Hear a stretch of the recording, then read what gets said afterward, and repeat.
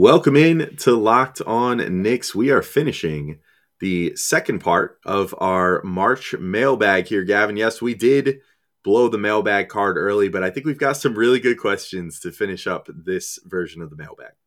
We start off talking about our ideal lineups, both starters and bench next season.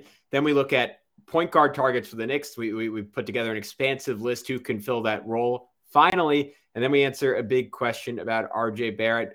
Did some of the ways that the Knicks limit him actually make him a better player? So all that and more right now on Locked On Knicks.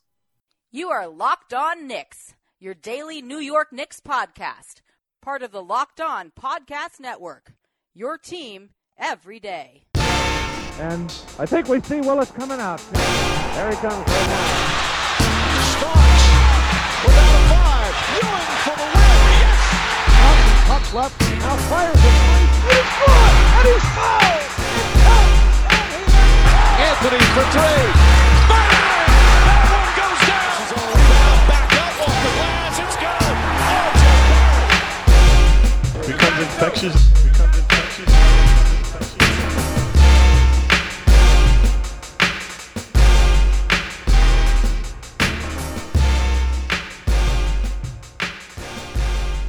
All right, welcome in to Locked On Knicks. We want to thank you guys for making Locked On Knicks your first listen every day. Whether you're listening on your favorite podcast platform or whether you've made the leap to YouTube with us and want to see our smiling or sometimes frowning faces every day, that's always a blast. And I'm sure we're very expressive, and you could take some very embarrassing screen captures of our faces if you wanted to. But at any rate, I'm Alex Wolf. I'm editor-in-chief of Knicks site The Strickland, which you can find at thestrick.land. I am joined, as always, by Gavin Shaw, your favorite play-by-play broadcaster's favorite play-by-play broadcaster.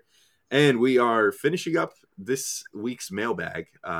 Perhaps this month's. I don't know. Maybe we'll flex in an extra mailbag this month, because there's not a lot to talk about right now with the way the Knicks have been playing. So this has been like our lifeblood, getting to talk about something different, talk about the things you guys are interested in hearing about. If you're ever just thinking of something too, by the way, feel free to hit us up at Locked On Knicks and just send us what's on your mind, whether through a DM or through a tweet or whatever. We'd love to hear it, and we love just addressing that stuff on the show. But this question, Gavin, to lead this one off, this is going to probably take up our first two segments. This is a big question. Comes from James at jspoon021 on Twitter. What is your ideal lineup going into next year? Could include trades or free agency, but what would you like to realistically see, and who is coaching that team? So I'll throw it to you first, Gavin. Sure. I went with Johnny Bryant as my head coach. Probably could have done like a little deeper dive. I wouldn't mind, certainly, if Kenny Atkinson came in. I think he would be a fantastic option, but Johnny Bryant seems like the dude who, given his track record with guard development, given I think his relationship with Donovan Mitchell would allegedly play a big factor in that. But I don't think people should get it wrong. Like he's just a fantastic developmental coach on his own merits, and that is what the Knicks most need right now. So I chose not to overthink it, and I just went with Johnny Bryant. As far as my lineup, it all starts with Jalen Brunson, right? The Knicks, more than anything else, need to solidify the point guard position. Jalen Brunson, within the realm of this question, the best realistic option. He is the best realistic option for the New York Knicks. We did a fantastic podcast with Lauren Gunn, who covers the Mavericks, earlier this year. You should go check that out if you want to learn a little bit more about Brunson. But suffice it to say, hyper-efficient player, fantastic around the rim, really good three-point shooter, strong defender, just a savvy manager of a basketball game, and someone who we've talked again and again about player development on this podcast and what types of point guards and what types of free agents are conducive to player development. I think Jalen Brunson would be a fantastic boon to just about everyone on this Knicks roster. So that's where I start with him. Then the rest of my starting lineup is Quentin Grimes, RJ Barrett, and then here's your first surprise. No Julius Randle. I'm sending Julius Randle to Dallas in a double sign-in trade for Jalen Brunson. I can explain why in a second, or I'll just say I don't really think Randle serves a significant purpose on this team anymore. And even when he's playing well, I think I don't really see a world where he is an ideal complementary piece to RJ Barrett. So he's been jettisoned for Bobby Portis, who is not nearly as good of a player as Julius Randle, but has turned himself into just a fantastic three-point shooter. I think hovering right around 42% as of recording time. And I think that is exactly what this Knicks team need, is just a whole lot of spacing around RJ. They will be getting that. And then I have Nerlens Noel at center because they had to give up Mitchell Robinson to make room for Portis and some of the other guys that they had. Then my bench is Johnny Davis out of Wisconsin, just a highly efficient scorer, very creative around the rim, a whole lot of hesitations and like fakes in his drives. I wish I'd watched a lot more of him so I could give you guys a better picture on Johnny Davis, but I like the general outline of like a very crafty wing that the Knicks had in the draft. Cam Reddish playing a much more significant role. Alec Burks is back just to provide some wing depth. Emmanuel Quickley, Obi Toppin, Jericho Sims, Deuce McBride, Rokas Jakubaitis coming over from Europe. Derrick Rose is here. And of course, to finish up my roster, the Knicks find a way, maybe in that doubles. I can't, is Frank Ntilikina, I'm spoiling it, but is he a free agent, Alex? I didn't even look. Or is he someone they'd have to trade for? I'm fairly certain he was only signed to a 1-year deal. So I think that he can, all right. he can the get Knicks, signed. As a human victory cigar, the Knicks bring back Frank Ntilikina as their 15th man. Who knows? Maybe he develops into the best player on the team. But it would not be my dream Knicks roster without Frank coming back. It's kind of like the episode of The Office where Michael goes to get Ryan back, and he's like working at a bowling alley, and he's just like, "Oh, come on, man! Like, come in, join us." That's what we're doing with Frank. So that's my roster. What's really sad is that his bowling alley has been playing probably the most significant role he's played in his whole career for Dallas because the Knicks were just that poor to him as a player. It's not a perfect analogy, but anyway, we're getting the band back together. Yeah. I like that. I love that part of the equation. I will ask you this. I'm kind of curious. Yeah. Like, do you think, are you that out on Julius Randle at this point? Did you think, just using him as, I mean, look, I like Jalen Brunson a lot. I think that he's spoiler alert, going to end up on my team in this too, on my ideal lineup for next year as well. But I mean, are you that in on, is it that you're that in on Brunson that you would do that deal? Or is it that you're that out on Randle that you essentially just want to dangle him out there and just be like, I'd rather just give up Randle, even if it's slightly an overpay, just for like addition by subtraction? Or do you think that they are like roughly equal in value at this point? So I do think they're roughly equal in value, but I also could have, I think, like, I can't remember if you did this exactly, but I also could have constructed a scenario where they do that same deal for Mitchell Robinson instead. The reason I included Randle is just because I can't watch any more Knicks basketball with two bigs that can't shoot. And Julius, like, as incredible of a shooter as he was last year, 6 of the 7 years of his career now, he's been a crappy 3-point shooter. So I just got to assume that that's who he is. And maybe the Knicks trade him somewhere else and he bounces back and he turns into a 36%, 37% guy from 3. And this looks dumb and this looks short-sighted. But by and large, he has not been that guy as a shooter. And unless the Knicks like want to go out and find that mythical stretch 5, maybe it's Mo Bamba, maybe they find a way to trade for Miles Turner with Isaiah Jackson emerging in Indiana. Like there are certainly options on the table there that could make it work with Randle. But I don't know. I'm not feeling it at this point. I don't want to ride the Randle roller coaster anymore. I've ridden it plenty of times. I've thrown up enough. I think I'm just out on it. So that's fair. That's totally fair. So another question I have looking at yours, how do you feel about your center depth? Considering you have Nerlens Noel starting and his health problems were well documented this year. And then pretty much the only other true center on the roster is Jericho Sims. Like, would you consider in this scenario, I'm assuming you as your own version of Leon Rose, know that Mitch is basically 1 foot out the door. Would you consider then on draft night using that pick on a player like Jalen Duren instead and going with, more of a pure center and a guy with like that higher upside probably than a Sims is going to give you, even if Sims manages to improve enough to overtake Noel at some point during the season, and just to give you more depth in general? Yeah, I think that's probably the more prudent move. I just, again, from what I've like heard and watched in limited fashion, like really fell in love with Johnny Davis. And I like the team I'm constructing is like clearly one that's so anathema to like the current Knicks. Like it's all passing and creativity and ball movement and loaded with shooting. And yeah, I'm taking a pretty substantial risk there. Like I think my argument would be that there are just always like run and jump centers that you can kind of like get off the street. Like Damian Jones is, I think, doing really well for Miami this year. Philly just added like a Willie Cauley-Stein. Like not that those guys will get shredded against good teams, to be clear. But I think I'm almost okay on like punting on the center position to some extent, and like maybe like in a pinch, I think Portis, though he's pretty horrible rim protector. He can give you some minutes there as a big stretch 5. Obi can theoretically play a little small ball 5. So I think if I were a GM and I were truly responsible for Knicks basketball, I would probably go your way. I think that's the more prudent direction to take Duren. If I'm constructing Gavin's fun fantasy team, I think I'm good with Johnny Davis today. All right. Well, if people wanted to maybe, start getting some presumptive bets in on potential Knicks targets, where do you think they ought to go this, as this free agency fast approaches? They want to bet the 26 win over under on Gavin's fun fantasy team. They can go to BetOnline. Football might be over for this season, but basketball is in full steam for both pro and college hoops. From all the latest odds, totals, player performance props to where the next fired coach is going to land, BetOnline.net is the number one spot for all your sports betting needs. BetOnline remains the best spot for all your sports scores, podcasts, and news this season. It's not just basketball. BetOnline.net is your source for hockey, boxing, and UFC odds, right to the Olympic coverage and information that you so desire. So head to the website today or use your mobile device to learn more about the trends and action. BetOnline, where the game starts. All right, Alex, I selfishly, I ball hogged that whole first segment. I want to throw it to you. Give me your ideal rotation / roster for next season. Yeah, it's totally fine because I wanted to hear more about Gavin's fun fantasy team or whatever. It's also operating as a strip club on weekends. It's like hard. Oh boy, I mean, Jericho Sims is in pretty good shape. He'll be a star attraction, I guess. Yeah, that's what replaced Clyde's Wine and Dine. Oh no, it's Gavin's fun fantasy room. Yeah, it's really dark. Clyde is he's gloomy all year long. Yikes. We've gone to Locked On Knicks After Dark now. Let me pull us back from the darkness. Yeah, here. sure.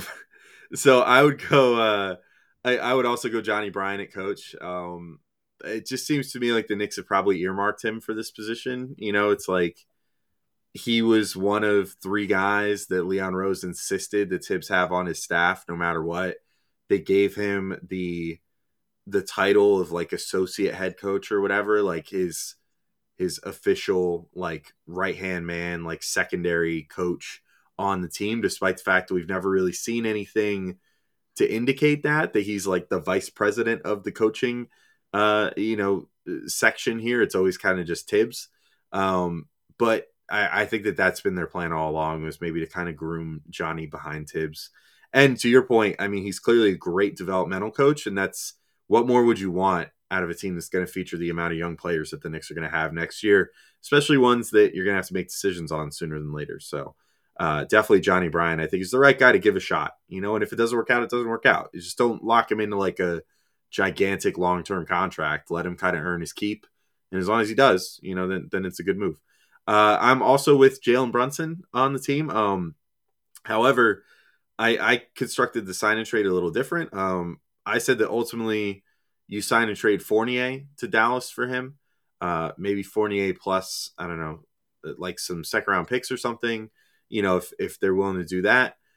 Basically, because I think that the Knicks could, with how Fournier is like resurrecting his value right now, I think that they could realistically even get a couple second round picks for him from some team.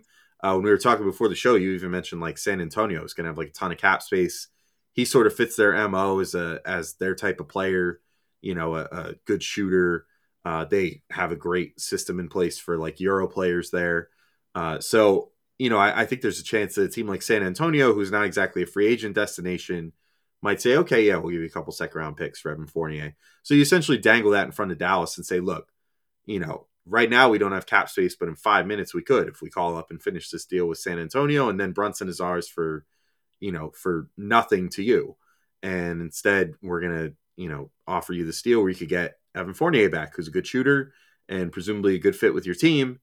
So do you want to take it or do you want to leave it? And I'm assuming that they would probably take it. So that's that. So the Knicks end up with Jalen Brunson. I also like Quentin Grimes and RJ Barrett. I still have Julius Randle. It's not to say that I'm the most, huge believer in Julius or whatever, but I have liked what we've been seeing recently out of him, how he's been playing, how he's been sort of embracing in some ways being RJ's number 2, even if there's been some hiccups there. And I think that if he's willing to keep embracing that role and keep building that way and willing to buy in and play hard for Johnny Bryant, then that's definitely a guy that I'm willing to keep on the team for now. Can I ask real quick? Are you okay with the defense? Like, what do we make of the defense? Like, because that to me is a big part of it. Like, I think when I think of how this Knicks season has gone wrong, I just think of Julius like screaming at a ref while another team gets a dunk on the other end of the floor. Yeah, I mean, I think you'd have to see that sort of buy-in from him again. You know, the buy-in was there last year, and it just hasn't been there this year. And I kind of get the feeling that it has something to do with, like with many of the things, that Tibbs has just sort of lost this team for one reason or another. So I would just hope that with that infusion of new blood at the coach, you know, that there would be that renewed vigor from Julius in that regard. But, you know, again, I was going to say I'm keeping my options open with him. You know, I'm not going to be married to keeping Julius Randle on the team at this point. You know, and if things look advantageous to trade him, I would certainly stay open to that. But I just think right now, if you would go to trade him this offseason, even if he keeps playing as well as he has recently, all the way through the offseason, I just think the market's not going to be super great compared to what it could be for him. Now, granted, that could bite me in the butt, and his stock could sink even lower. But if it comes down to it, you know, you just offload him to some team that's willing to take a flyer for basically nothing. But yeah, I would re-sign Mitchell Robinson as well. I'm coming back on a 4-year, $60 million-ish contract. I feel comfortable with that. I like what I've seen out of him recently. I think it's time to reward Mitch, give him a new deal. I have Emmanuel Quickly coming back, Obi Toppin coming back, Cam Reddish coming back, Deuce McBride coming back, Rokas Jokubaitis I also have coming over, sign him with his draft rights. Jericho Sims, convert to a regular minimum contract rather than a two-way contract, so definitely keeping him. I had the Knicks taking Shaedon Sharpe out of not quite Kentucky. He's not been able to play with Kentucky this year, and I don't think he's going to get to play at all this season in the NCAA, but will be eligible for the draft. Kind of a mystery man. I get the feeling he's going to be just the Knicks type, though. Committed to Kentucky. He's Canadian. You know, he's got tons of great physical tools. He was supposed to be, he reclassified, and I think he was supposed to be one of the top prospects of next year's class, but decided to reclassify to this year. And then with the lack of tape on him and everything, is kind of, you know, become a mystery man at this point. But I'd be willing to take that chance. He's like a pretty big shooting guard type. It seems like he's got a ton of potential.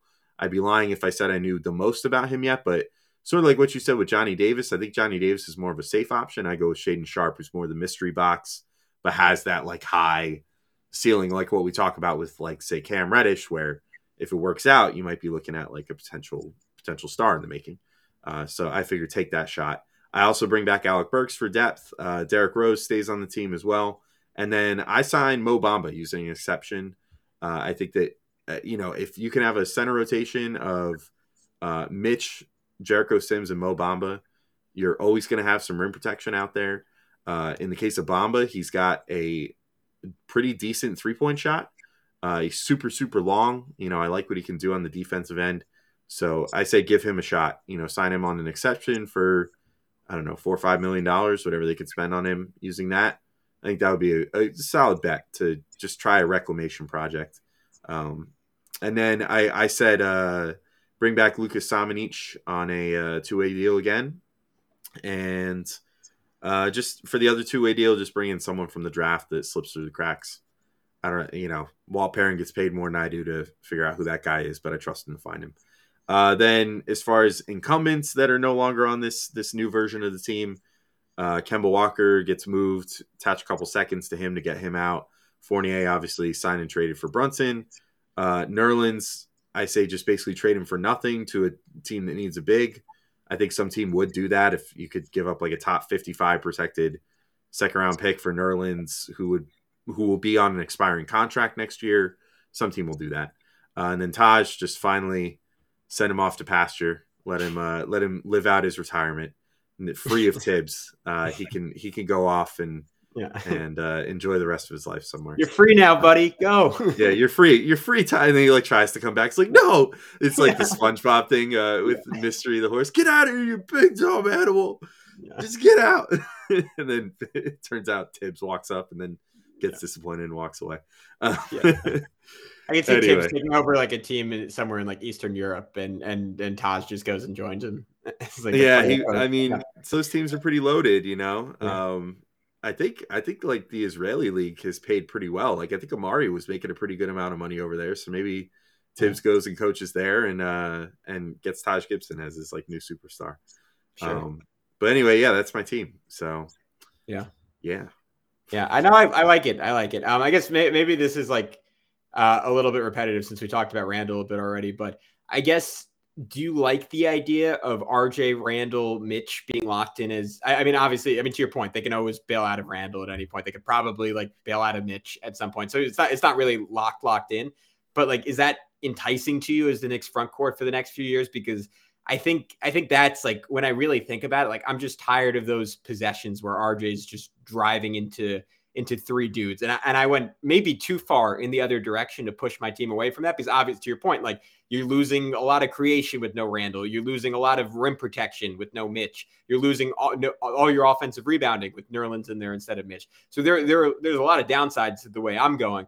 But I think I feel this desperate need, like, oh, this doesn't work. And unless Mitchell Robinson expands his game somehow, and like, he's been in the league for 5 years and he hasn't really done it, or to your point, like, if Julius can like resurrect himself. But I think my counter argument to that was, even if Julius plays harder, that doesn't mean his jumper is going to come back.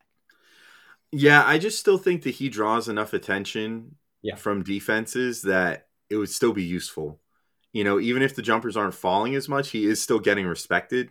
Maybe not all the time from three anymore. Teams are definitely kind of letting him shoot at this point, but he still gets respected in his spots, I think, and still gets respected as a guy that can break somebody down off the dribble, get into the paint, whatever.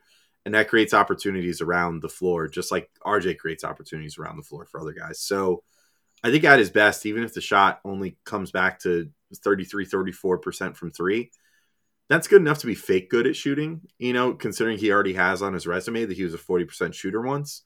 I mean, guys like Porzingis, for example, will get respected at the 3-point line despite being like a 34% shooter. So I think if he could come back to around that number, and then, on the defensive end too, like, I like what that grouping brings at their best between Mitch and Julius and RJ. I'd feel pretty comfortable with it. I just think that a lot of it comes down to coaching this year. A lot of it comes down to usage. Like, maybe get Julius in some pick and roll scenarios again, and some pick and pops and whatever, because those worked for him earlier this year before the Knicks just abandoned it. Get Mitch in more pure pick and roll situations, and suddenly he'll become a better offensive player. I think there's a lot of things that we just don't see happen with this present version of the team that kind of need to happen more. And if they did, then I think that things could get a lot better for them pretty quick. Yeah, so quick analogy. I think the best case for that working, even if Julius's jumper doesn't totally come back, look at the Miami Heat and how they've worked on offense this year. They play two quote unquote non-shooting bigs in Jimmy Butler and Bam Adebayo, but it works because their backcourt are just like elite shooters, and Kyle Lowry and Duncan Robinson and PJ Tucker, who's leading the league in 3-point percentage. You would have that all of a sudden. I mean, Jalen Brunson is maybe a notch down from Kyle Lowry. Quentin Grimes one day could get to a Duncan Robinson level. Maybe he's a notch below that. RJ Barrett, probably a notch below PJ Tucker, just because Tucker's leading the NBA in 3-point percentage. But I can see that model working to some extent. If you have three really, really good shooters in the other spots, and again, Julius can nominally hit an open three. And even if you just pivot slightly off of Mitch, like to your point, whether it's a Mo Bamba or the Knicks find a way to get Miles Turner, you somehow add like a decent shooter at the 5. Like I think, interestingly, like the best answer long-term might be the middle ground between our two lineups, where you give up on a Mitch and you keep a Randall, or you give up on a Randall and you keep a Mitch. I think we found something here between our two lineups. But Alex, regardless of who the Knicks get, they're going to have to feed them correctly. And I don't know, if you're an athlete, like what is the best way to improve your game through nutrition? Yeah, they are going to need to force feed some of these guys Built Bars in the off season to make sure that they're in the best. Lucas Domančić could probably take like 30 a day. Yeah, he definitely needs to put on a little bulk, so not as much as Mitch did this past year, but some bulk, a middle ground of bulk. Mm-hmm. And this is the time that maybe even some of the Knicks have been giving up on their New Year's resolution. Certainly not RJ Barrett. And you know what? I've been more like RJ Barrett this year, with my resolution. I'm sticking with it. It's March and it's still happening, because I wanted to eat healthier and I wanted to add more protein into my diet. And that's why I've been eating Built Bars, and I've been sticking with it since the new year. I've also been loving Built Puffs. I don't know if you've tried them yet, but they're the first ever protein infused marshmallow. They're fluffy, they're marshmallowy. They're not just a protein bar, they're a treat. and they're covered in 100% real chocolate, just like all Built Bars are. But what's good about Built Bars is that they're low calorie and they're high protein. So you can replace your fatty, just high calorie, icky candy bars around your house. I know they taste good, but they're terrible for you. You can replace those with Built Bars and not have to, feel all that guilt about eating that high calorie, high fat, everything else candy bar, and instead can just take in 130 calories, 4 grams of sugar, and 4 grams of net carbs with Built Bars, including also 17 whopping grams of protein. You can't do much better than that. So if you want to get some Built Bars for yourself, go to Built.com and use promo code LOCKED15, and you'll get 15% off your order. Again, use promo code LOCKED15 for 15% off at Built.com. And Gavin, we are back to get into our final couple questions here. The first one says, this comes from Albert Tirado at Al Schmergo on Twitter. Who are the realistic targets at point guard for the Knicks this offseason? And of those, who do you think are the best fit or is the best fit? I guess we're picking just one. I think we could just universally say, right, we listed him twice in our ideal lineups for next year. The number one fit and probably realistic option, thanks to his ties to Leon Rose, has to be Jalen Brunson, right? Yeah, it's easy money. He's the guy that makes this team that really doesn't make sense make a whole lot more sense. I think it's the best way to sum up his value. Yeah, exactly. So we could just bounce back and forth with some other targets. We put together, I think, a pretty good list here. Yeah. I mean, it's so hard to tell because you don't know who's going to become a shoe-in to re-sign with their teams and all this stuff that comes out, a couple days before free agency or whatever. But I had marked down Tyus Jones. He's been playing really good as a backup guard. I mean, he's been a backup guard basically his whole career, but he's been playing quite well for the Grizzlies this year so far. I mean, I think that he's doing some stuff, and maybe that's a guy that you want to take a chance on at this point in his career and say, hey, are you ready to run a team? Maybe he is, maybe he isn't. Maybe he just kind of does a timeshare with Derrick Rose or something. But I think he might be worth taking a shot on. And then a guy that I would describe him as kind of. I would say he's like a poor man's Brunson to me. Like he's the discount version of Brunson. Assist to turnover ratio king. He does a lot of stuff well, and really just doesn't take anything off the table. So I think there's a good case for him. Yeah, certainly. And then another guy I would say, Colin Sexton. We've definitely talked about him before on the show, and probably not super recently. But he could be a sign and trade target if Cleveland decides they don't want to pay him. I mean, they've obviously played really well without him this year. So it depends on if they're looking at it like, oh, we're really excited to get Sexton back to try to make this good team great. Or if they look at it and say, maybe all those things that we thought about him not sharing the ball enough and whatever were correct. And this team actually does run quite a bit better without him out there. And they look to just kind of sign and trade him, maybe even to a team like the Knicks for something like, maybe they value someone like Fournier and just say, hey, you can't have too much shooting. You can't have too much of that skill set here. So, we'll take Fournier and I don't know, someone else, and just throw someone else in there. It would probably take like Deuce or something like that, which I know is like sacrilege to some people. But, then you could get a potential 20-point per game score at the point guard spot. I have serious doubts about running him out there as a pure point guard because I just don't think that he has the distributor chops. I think that he's very much a scoring guard, and I think Sexton at some point in his career will settle into sort of a Lou Williams role. But at this point in his career, there is some tantalizing upside as far as a scorer there. Yeah, I mean, he's interesting. And remember the lineup we talked about earlier today, and like our dream like all wing lineup of Grimes, Barrett, Reddish, and you threw Chet Holmgren in there. I won't argue that. But I think that lineup, like if it lacks for anything, it's a little bit of shot creation, and Sexton would bring that to the table. You want a little bit more passing there, but Sexton, he's not. Well, he's at times in his career, like other teams. I mean, that's the whole rub with Sexton, right? Like literally, other teams players would mock other guys in the Cavs and say, he's not going to throw you the ball, right? So he'd have to calibrate that correctly. But there's all the talent in the world there. Like Zach Lowe often will say about him, like it's the most disrespected 24-point per game season on good efficiency, especially for a guy under 25 in NBA history. And I'll agree with that. Like that, you don't walk into that. Like the dude is a bucket. So I think if the Knicks sign him nominally with their point guard, eventually add someone a little bit more point guardy at that spot and convert him into just a super talented 6-man, I think he's an intriguing talent play, maybe more so than a pure point guard play. But moving on, you had Frank Ntilikina in here. We both love that. Obviously, we don't have to say anything more. Goran Dragic.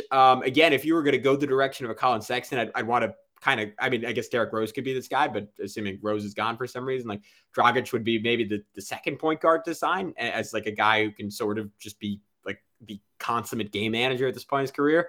Still extremely crafty, still has a good shot. I would love, I think this team just for a while now, and I mean, we keep saying about Rose, they're just so lacking for that veteran presence at that spot. So whether it's Rose, whether it's someone like Dragic, like I need a dude like that on next year's team. Yeah, for sure. He's an intriguing option. Also bring back Frank, obviously. Two very icky names next that people probably don't want to hear, but truth be told, they're options. We got asked, realistic targets at point guard. I mean, they have been linked to the Knicks one way or another, whether you think it's bogus or not.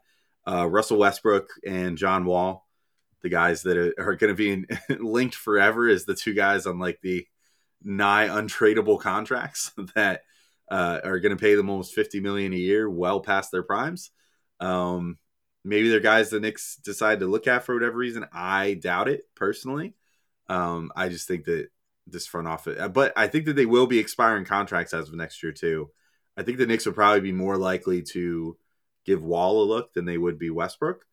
But either way, pretty large albatrossy, even for a single year contracts, to give a guy $40 million for a single season, 40 plus million, when you don't really know what you're going to get. But, if you think John Wall's got something left in the tank, if you maybe can see him for a workout or something first and he looks spry, maybe a chance worth taking, not one that I would probably take, because I feel like that's a potential front office career ender in a James Dolan owned team. And then just another quick name, Ty Washington didn't actually make it into he almost was on my ideal roster earlier in the show, but I wound up going with Sharp instead, just for the mystery box. But Kentucky connection, he's really like the only guy that you would maybe consider a point guard in this upcoming draft, even if I think he profiles a little more as a combo guard, but definitely a guy that should probably be available around when the Knicks are going to be picking in the draft. And you got that Kentucky connection. He might have something more than what he's shown in college, and what he's shown in college is actually pretty good too. So definitely a guy worth looking at there. Yeah, no issues with any of that. I would say quickly on John Wall, the only way you get him is in the Kemba scenario where he gets bought out. But that didn't go well, obviously, this year. Final few guys, Dennis Schroeder, Ricky Rubio, Patty Mills, who is a player option. If not, he would be sort of intriguing as just a pure shooter at that spot. And Markelle Fultz. I think the only one that's vaguely interesting out of those four is Fultz. So Alex, I'll let you comment on that, because I know you added him and wanted to touch on him real quick. Yeah, I'll say with Schroeder too. I mean, I'm not in love with him, but I think the Houston would be keen to do a sign and trade, and that's probably why they picked him up. To be completely honest, is because they want to sign and trade him this upcoming offseason and net a couple little assets for him. So they'd probably be pretty, into that idea if Schroeder wants to come to New York. And then with Fultz, he just came back from injury. It looks like he's playing pretty well, in his first couple games back. So maybe it's a pipe dream to think that he would even be available. But I just wonder if Orlando looks at their situation and says, well, we've drafted Cole Anthony and Jalen Suggs these last two drafts. Like, do we really need a Markelle Fultz, or do we want to try to do something a little different? I guess depending on the offer the Knicks could throw their way, it might cost something like an Obi Toppin or something like that to make that deal happen, if they think that Obi would be sort of like a missing piece to their new young lineup. But that's a stab I might take, depending on how Fultz looks the rest of this year, because I think between a bunch of really bad circumstances, he's never really had a chance to take off in his career. So he might be able to do that, if he looks good the rest of this year and you can get him in a situation like that. Or the spotlight might not be great for him, like it wasn't in Philly. So New York is like 10 times the spotlight of Philly. So, maybe that's not the best thing either. But Gavin, I think we can move to our last question here. And this one admittedly was a smidge confusing to us. So we sort of tried to parse it. But this comes from Almost Rational Knick fan at Whitaker Lochi on Twitter. Is there an argument that the mismanagement of RJ and lack of on-ball reps could be a good thing if we want to now use him as our primary creator going forward? So the way I took this, Gavin, and maybe you've got a different opinion, but I basically thought that what Lochi was trying to say here was getting all those off-ball skills good for him now as he kind of turns the corner and is being trusted as more of a primary. Yeah, and I mean, you see it on a night in, night out basis. I mean, his ability to hit relocation threes is really good. I've talked about that a lot, like especially the games where Julius has gotten rolling. He's found himself to be, I think, pretty good at very intuitive, I should say, at repositioning himself around Randle and finding the spots on the court, similar to what a Reggie Bullock did a year ago, where Randle can feasibly go to the basketball, Randle can feasibly go with the basketball against the grain of the defense. So that's an important skill. As a rookie, he flashed some backdoor cutting. That is not something we've seen from him a ton this year. That's something I'd love for him to add to his game. I mean, especially if the Knicks get someone like a Jalen Brunson, I think that becomes a weapon that's much more operational and feasible to use.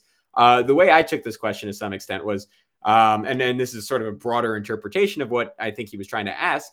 Has the Knicks sort of crummy developmental environment for RJ, is there a benefit to that? And I would say, yeah, like he's sort of been forged in the fires, right? Like it's not going to be harder for him than trying to burrow his way through a triple team induced by no one respecting Mitch or Julius. And when he's on a team with some shooting, when he's on Gavin's fun fantasy team and Bobby Portis is hitting 57% of his threes and it's a wide open lane, like I think all of a sudden you could see a much more efficient RJ Barrett. And some of the knocks we've had on him throughout his career, I think will naturally get rectified. Like whether the poor finishing was like how much of that was lack of spacing, how much of that was just RJ, it doesn't matter because he's had to work on it in such a tough environment that when it gets easier, I think there's a world where he's at least an average finisher. And if he's an average finisher with the frequency that he gets to the rim, you're talking about an all-star. So I think there is a world where all of the Knicks, if you want to call them mistakes or you want to just call them just what happened, I think there's a world where that's good for RJ. Yeah, honestly, I wish I had more to add, but I think you actually summed it up pretty nicely there. I think that basically sums up my thoughts too. As far as was adding all the off-ball skills beneficial? Absolutely, because the best players in the league are not, some of the most, I guess, overrated players in the league are guys that can't do anything without the ball in their hands. Russell Westbrook. Exactly. Like one of the most impressive players in the league in Steph Curry, I think, and not to say that RJ's turning into Steph Curry or something, but I think one of the things that makes Curry so impressive is that he is lethal with or without the ball in his hands and has developed those off-ball skills and put in time to get those. And, we've seen that with guys throughout the years like Ray Allen and stuff like that, where, they could do something with the ball in their hands, but also they're just as deadly without it. And, finding their spots and, getting shots that way. Like, especially I'd say another guy like that, like Reggie Miller back in the day was really great at that. Moving without the ball. Rip Hamilton was really famous for that. So definitely valuable skills for RJ, that he sort of built those over time. And I think those are going to benefit him a ton going forward in his career. And then, like you said, it's been a pretty tough development environment for him. So for him to come out on the other side looking as good as he is now, imagine how good he'll look with a team that's more tailored to cater to his skill sets and a scheme that's more, tailored to cater to his skill sets. So I think there's a very good chance that that's a thing too. But Gavin, unless you have anything to add, I think we could probably wrap up this mailbag edition of Locked On Knicks. So thank you all for listening. We'll be back. I think unless something crazy happens, we're going to forego the Saturday episode for the Friday game. I think even without Booker and Paul, the Knicks are probably about to get smoked. So we'll just wait till Monday and do a double recap in all likelihood, unless something crazy happens, like RJ drops 73 points or something. So until next time, probably next week, thank you all for listening. We'll talk to you all soon. Peace out, everybody. Talk to you all soon.